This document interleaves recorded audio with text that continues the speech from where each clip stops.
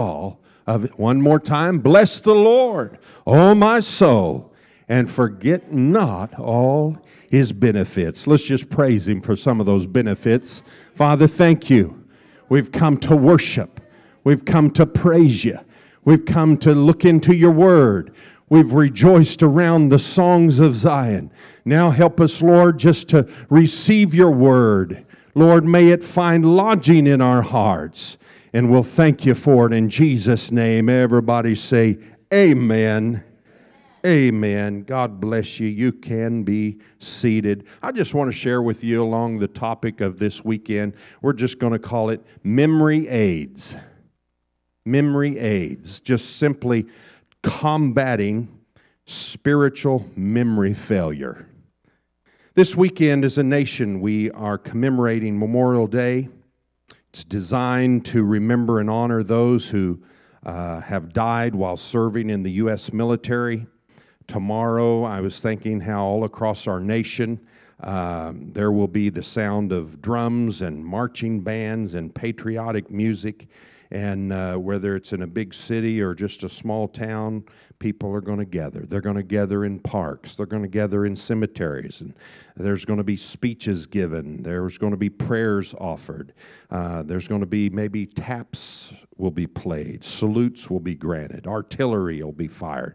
Listen, it's our way of saying thanks to those who died, that we might continue to enjoy our freedoms. Many families also use this day to visit the cemeteries where their loved ones are buried and remember the lives of their loved ones by placing flowers or maybe another kind of token on the grave of loved ones. Memorial Day is all about remembering. Say it with me, remembering. Truth is, our memory is a God-given gift. Isn't that true? Praise God. Without it, we would stumble through a world of confusion. We'd be unable to profit from anything we learn. Because if you can't remember what you've learned, how many know it's ineffective? It's ineffective. I can still remember my mom, hear her voice, doing homework. Don't you remember? We covered this last week. Hello. Huh? The truth is, even important things gradually fade away from our memories if we're not careful. I mean, that's why we have days set aside like this one, this weekend, Memorial Day. They aid us in our memory. And we need them so that we will not forget those who paid the ultimate sacrifice. I was reminded of a certain Persian king who was elevated from a poverty-stricken childhood, placed on the royal throne. After becoming king, they said he sent some of his servants to the old shack where he was raised, and he told them, he said, I want you to gather as many of the relics as you can. And he said, bring them back. He says, I have a plan for them. And so they brought back fragments of his shack where he was raised, maybe some broken toys. They said a patched shirt and a crude wooden bowl that he ate from as he grew up, and numerous other worthless type mementos from his underprivileged childhood. And he brought them into the palace, and he arranged all those personal effects in a special room in the palace. And they said every day he spent an hour setting among the memories of his humble past. And on the wall in the palace was a plaque there in that room that read, "Lest I forget." Say it with me, lest I forget. He knew the importance of memory aids, right? As a nation, we have memory aids. They help us commemorate certain people, certain events. We've got bridges. We've got dams. named after certain people. We've got buildings and museums and scrapbooks and diaries and videos and photo albums and tombstones and cornerstones and statues and monuments. All of them are important and necessary because it's our nature to forget quickly sometimes, right? And what's even more tragic than forgetting our heritage and even forgetting freedom's price is forgetting how much we owe to God. How many believers we got in the house? Raise your hand and wave it. Yeah. Every Sunday, did you know every Sunday is really a kind of Memorial Day? A day to remind us of God's love and His kindness to us. And those songs we sung just did just that. Praise God. Just like the Persian king, we need to recall the past blessings by surrounding ourselves with the benefits we have as believers that's shared with us throughout Scripture. And I was reminded of John Hopkins, researcher that I read a while back. He began to list the things that we tend to forget the most. He said 83% of us forget names. 60% of us forget where something is. Huh? 49% of us forget what's been told to us. Huh? Just this week, my wife had to remind me of one of the house rules around the Jones family. You know, with technology continually changing, sometimes we're having to set limits and boundaries for the kiddos in the house. And a while back, we made one of those boundaries. And then this week, I just forgot about it. She said, now here, do you remember?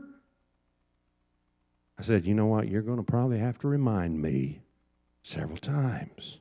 Hello? It's like we have built-in forgetters. So to combat our built-in forgetters, we need some built-in reminders. Does that make sense? Come on, folks. Yeah. Some memory joggers. Remember when folks used to tie a string around their finger? Maybe put a rubber band around their wrist simply to remind them of something? Listen, now we've passed all that. We've got our smartphones with our alarms or computers with the pop-up reminders, making sure we don't miss an appointment or forget something to do at a certain time. Listen, in Scripture, they would often build reminders out of stone. You remember reading about that? Heaps of stones were seen as memorials and was employed as something to stir the memory and prevent memory loss. Fact is, how many know our memory can be tricky? 3 senior adults talking one day said to one another, you know, when I stand in front of the mirror, I can't remember if I'm getting ready to leave or if I'm coming back. Another one said, well, I can sympathize with you because when he said that hits me when I get in the car. I can't remember if I'm going or I'm coming. The other one said, well, nothing like that's ever happened to me. Knock on wood. Excuse me, I got to get the door. That's an old one, right? But how many know all of us have experienced problems with our memory? Huh? And the loss of memory can be kind of a sad thing because memory anchors us to the past, it interprets the present, and it charts the course for the future. And certainly it is unfortunate and inconvenient and at times can be even embarrassing not to be able to recall or to remember. Yet for many of us, the failure of memory is largely, folks, guess what? Get used to it. For a lot of us, it's going to be unavoidable as we mature and get older. But memory failure is not something which leads to not just something that leads to personal inconvenience or social embarrassment. How many know spiritual memory problems can be dangerous? Dangerous. So I'd like to share with you 3 observations. This is where we're going today. 3 observations regarding our spiritual memories, and then I'll be done. Observation number 1. A failure of spiritual memory can result in a failure of faith. A memory problem spiritually usually becomes a faith problem. You don't believe me? Just ask the Israelites. Huh? The constant problem with the children of Israel throughout the Old Testament, the problem that caused them to backslide and fall into repeated sin and apostasy, was that they always forgot what God had done.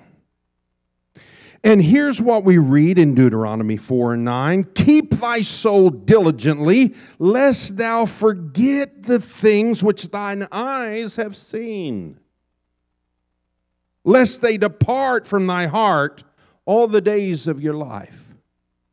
In the book of Judges, the Israelites kept forgetting the Lord and kept returning to other gods. And we read about that fundamental problem again that they had in Judges 3:7. It says, the children of Israel did evil in the sight of the Lord and forgot the Lord their God and served Balaam. The psalmist sums up the problems of the Israelites this way in Psalm 106:7. Our fathers remembered not the multitude of thy mercies. Psalm 106:21. They forgot God their Savior, which had done great things in Egypt. So just like God's ancient people, how many know all of us tend to forget all that God has done in the past? And as a result of our memory problem, we embrace the disobedience or the detours that then complicate the will of God for our lives. And it starts when we forget God's past deliverances and decide, hey, we can handle this on our own. We can fix these problems ourselves. Listen, good decisions in the present and good planning for the future is always rooted in remembering God's history in the past. Hello. The history of our lives, it's a series of cliffs that we've come to the edge of, but never went over because of a divine intervention from the Lord. Our lives are records of times when waiting on God's answer was worth it, when rushing into our answers was not worth it. Our lives are records of times that looked like the end, but then God wrote another chapter and changed everything. Listen, like the Red Sea, God has parted the waters for us over and over again, but in moments of crisis and challenge, we tend to forget the God that parted the Red Sea. When the Jews stood at the entrance to the promised land, they saw the giants. They yet forgot what God had done at the Red Sea. So what they do? They retreated. Listen, they wandered in the wilderness for 40 years, looking back on God's adventures in our lives, church, and recalling His goodness is one way we prevent spiritual memory failure. And listen, remembering the ways in which He has intervened in our lives and time again, and came through for us in the past, will give us the courage and the confidence in the present and the resolve to face the future unafraid. Listen, God's people have always had a time and a problem with forgetfulness. It's time to stir up our memory this morning. In high pressure situations, or when we're just going through our daily routine, how many know it's tempting to forget God? We seem to forget that we're His children. How many's a child of God? We fail to recall what He's promised to do for us. We don't remember His awesome power and His love. So we try to overcome temptation on our own and in our own strength, or solve a difficult problem by using our wisdom that is surrounding us in our world. But the psalmist decided to flex his memory muscle another way in Psalm 103. And he gives us the key to spiritual growth when he said, oh, I'm going to bless the Lord, oh, my soul, and forget not all of His benefits. Why? Because blessing the Lord helps prevent spiritual memory failure. Somebody raise your hand and say, Lord, I bless your name Lord, I bless your name. Because one of the major problems that we all have is that we have incredible short memories. Our enemy, how many know, always wants us to forget the blessings of God, the benefits of God in serving Christ. And Satan's goal is to keep us from pondering and pausing and stopping to think deeper and reflect some gratitude. Huh? You know, a lot of people believe that to become a Christian and grow as a Christian, you basically have to disconnect your head from the rest of your body and not think. Huh? Have you not found that a lot of people accuse believers of not being intellectual thinkers? Hello? But I believe that it's exactly the opposite. I believe that the only way to have a deep, rich relationship with God is to think deeply about your life. Not just skim the surface, but think deeply about your life and your relationship with God. Folks, because here's the problem. I was thinking this week, oftentimes we spend more time evaluating our cell phone plan or trying to decide what internet service we're going to use to stream movies into the house. Hello. Than we do looking into whether we have pleased the Lord and surrendered to His will for our lives. Hey, is this making sense? See, the enemy always comes along and he says, oh, you don't need to think about that. Don't think about the real big spiritual questions. They're too hard to figure out. Huh? The enemy comes along and says, oh, it takes too much mental energy to discover what's right and what's wrong and what your purpose or calling is in life. Don't think too long about the consequences of your bad relationships. Don't think too much about addictive behaviors. Don't call to mind the prayers in which you cried out to be set free. Don't rehearse the pain you've suffered as a result of your sin. All that stuff is depressing. It's too hard to think about all that. So the devil just says, move along. And how many know it's always the enemy who says, move along and just skim the surface and do what comes natural and go with the flow. Don't swim against the current. Satan says, don't think, don't do the easy thing, push the snooze button spiritually. Go out and instead of financially being responsible, pull out the credit card, forget about the debt you're going to run up, and just have a good time. Hello? Go ahead. Satan says, don't think about what God says. Don't remember. But how many know God is saying, remember? Remember, lest you forget. God says, oh, now I got to hurry. Point number 2, let's move. Observation number 2. The secret to spiritual growth in Scripture is learning to cultivate a good memory. Why? Because forgetfulness, get this, erodes the foundations of our relationship with God. As believers, we're called to cultivate a good memory. Not forgetting is one of the major keys of spiritual growth. Week by week, believers celebrate communion, the bread and the cup all over the world. They repeat those words, this do in remembrance of me. Praise God.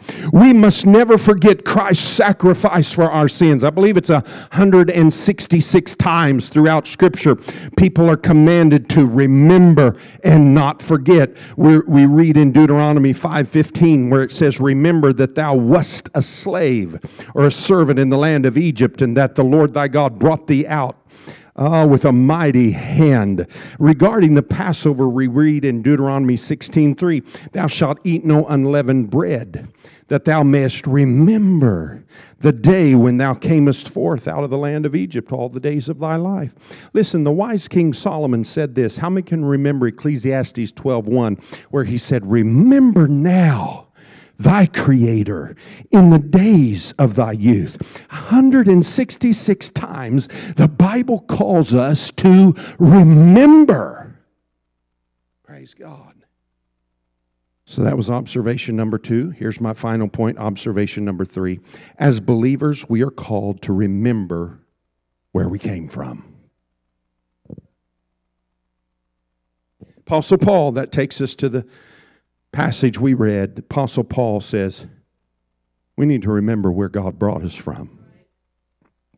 And the call to combat this memory failure is made in Paul's passage here to the church at Ephesus as he urges them to remember where God has brought them from.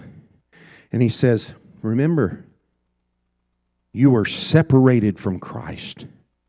You were excluded from heaven's citizenship. You were strangers and to the covenants of promise, without hope, without God in this world. Have you ever heard someone say something like, don't forget your roots? How many has ever heard that? Don't forget your roots. The danger is that we can forget where we came from. In Scripture, there's really only one fundamental distinction between people. It has nothing to do with politics. It has nothing to do with economics, race, country of origin. Scripture says the only thing that really matters is whether we are in Christ or apart from Christ.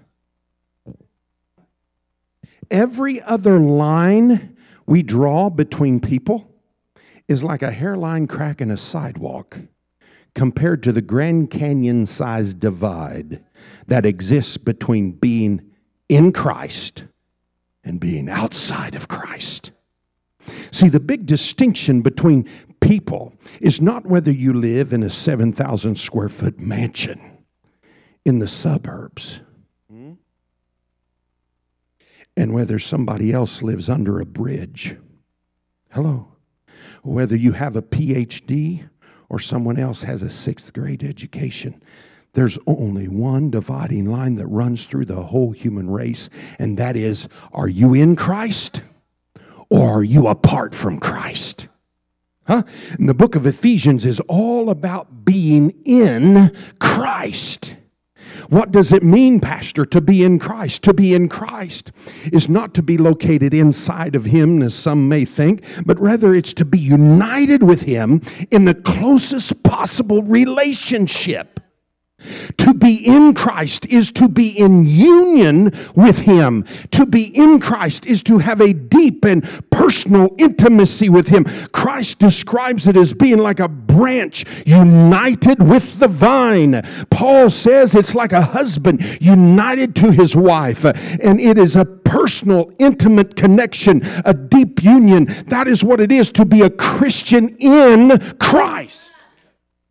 This makes Christianity unique among all the other world religions. No other religion says that its followers are in a personal union with the founder of their faith. Buddhists don't say that they are in Buddha, that they have a personal relationship with Him. Muslims don't say they are in Muhammad, that they have this personal relationship with Muhammad. Marxists don't say that they have a personal relationship with Marx. And the Mormons don't say they are in Joseph Smith, that they have this personal relation. Listen, but that's what a Christian says about Jesus.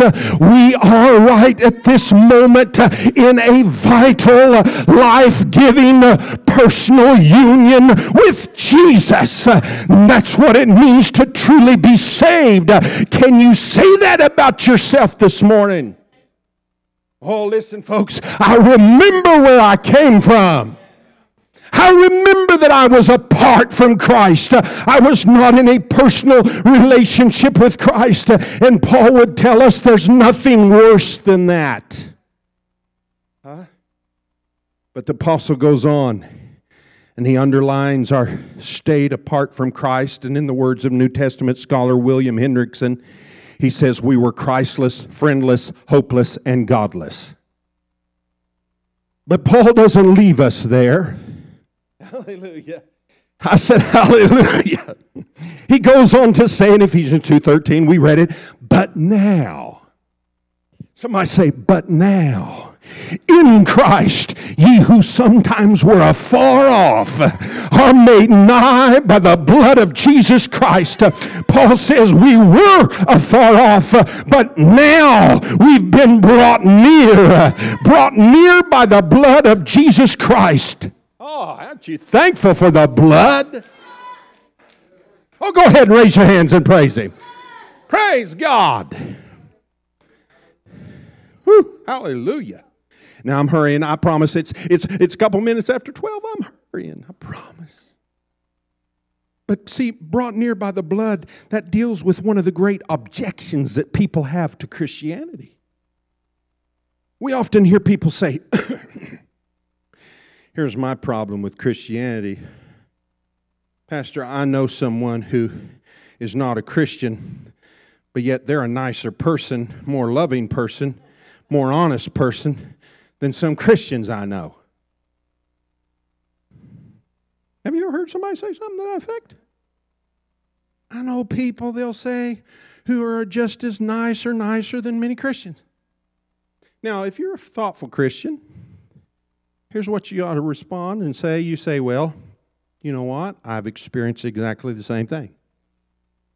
I've seen wonderful people who are not Christians. And I know some Christians who are not so wonderful. But you see, Christianity is fundamentally not a moral improvement program. If you become a Christian, your morals should improve. You should over time become kinder, more loving, more welcoming, more honest, and so on. But Christianity is not primarily a moral improvement program. Christianity is not, I used to be a bad person, but now I'm a good person. Rather, Paul says, it's I used to be far from Jesus, but now I'm close to Jesus. Christianity is primarily a relationship. It's not just about moral improvement. The big change that happened in my life when I put my faith in God is that now I have a relationship with the most incredible person ever. His name is Jesus Christ, and I didn't have that relationship before. It's all about relationship. Being a Christian is not founded on my politics. Being a Christian is not founded on my traditions or even my morals. Being a Christian is founded upon my growing relationship with Christ. Great author, Dr. Martin Lloyd-Jones, kind of like his last name. He was a heart surgeon, became pastor of Westminster Chapel in England. He preached a whole message on that little phrase. We said it earlier, but now. Where Paul uses, but now. And Dr. Lloyd-Jones said that the difference between a Christian and a non-Christian can be summed up in that little phrase, but now. This phrase, but now, he said, is the contrast between someone who is not a follower of Christ and someone that's following Christ. Everyone in the world can say, oh, you know, I've known sickness, I've known difficulty, I've known loss, and I've had heartbreak, and I've known what guilt and shame's all about. Everybody can say that. But only a follower of Christ can say, but now, into my darkness came the light. But now into my guilt and shame came forgiveness. But now into my depression, hope has arisen. Oh, somebody say, but now, because it distinguishes the follower of Christ from those who are not following. So let me ask you a question. Do you see a turning point? Do you have one of those places where you can say, but now? I used to be far away from Christ, but now I feel His presence. I used to be outside of Christ, but now I'm in Christ. I used to be outside His family, but now I'm part of the family of God.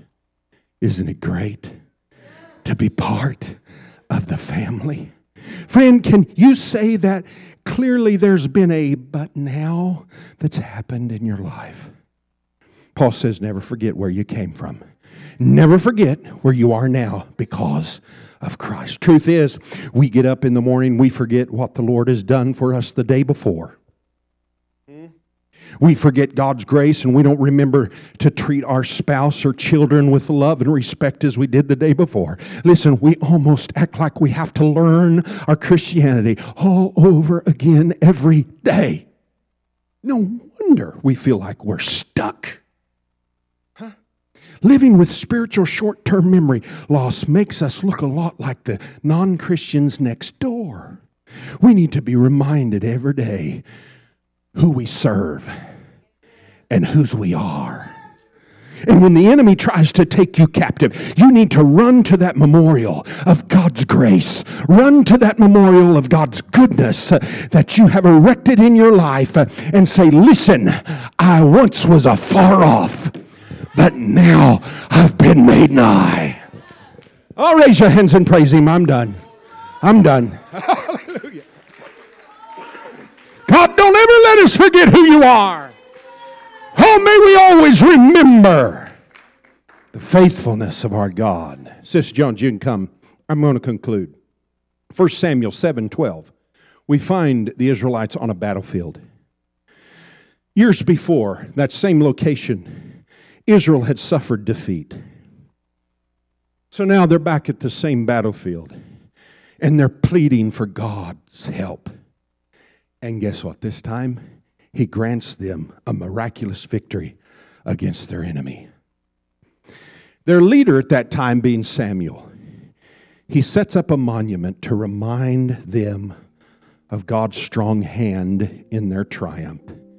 And he names that monument Ebenezer, saying, hitherto hath the Lord helped us. In Hebrew, the word Ebenezer simply means stone of help. Listen, this stone pillar called God's children to recall the time when God had turned the events from bad to blessed. And each time an Israelite saw that Ebenezer stone, they remembered God's help in the past, God's help in the today, and His assured help tomorrow. Praise God. The Ebenezer stone was a visual reminder of God's readiness to hear their cries and to save them in their time of battle. It reminded them of the victory that comes from God. As we stand together, just as the stone called God's people to remember, the psalmist built similar monuments. But how many know the psalmist built his monuments with words, with poems, with pen? He reached back many times. The psalmist reaches back into the history of God's people, and he named the marvelous things. You can read Psalms. Some of them, it's a list. He names the marvelous things that God had done and many of the ways God had delivered Israel from their enemy and all the times that He forgave their disobedience and rebellion. And he says, remember, don't you remember when God led you out of the bondage of Egypt? Don't you remember when He feeds you in the desert and kept you going even though you were grumbling along the way? He says, didn't He forgive your repeated idolatry and rampant rebelliousness? And He says, if He did so much for you in times past, He says, can't you depend on Him to do that for you today and maybe even more so today? He says, and won't He still be with you tomorrow and the next day? Oh, somebody ought to raise your hands and say, God, I really want to trust you to make it through.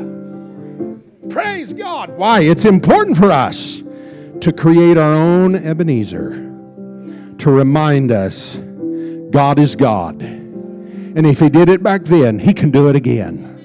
I said He can do it again. Somebody rejoice over that. Hallelujah, hallelujah. I feel the Holy Ghost, and I got to close. So to create your personal Ebenezer, all you need to do here this morning is mentally page through your mental memory album. Whew. Go ahead. Just start recalling the victory that God has given you. Start recalling the provision He has met. Listen, open your mouth and begin to praise Him. Your praise can become that Ebenezer. You might begin by remembering certain times when He turned what appeared to be disaster into an unexpected victory, or when He took you through a hardship and gave you the gift of wisdom and patience. Listen, our personal Ebenezer turns us away from fear and doubt and disbelief at the present, because we realize again how many times God has been faithful. He's protected us and He's healed us. Oh, somebody just praise Him right there. Woo, hallelujah. Our worship can be our Ebenezer. So take a stroll as we close. Take a stroll down memory lane spiritually this morning and worship God for His faithfulness, His provision, and His protection. And I close with Psalm 124.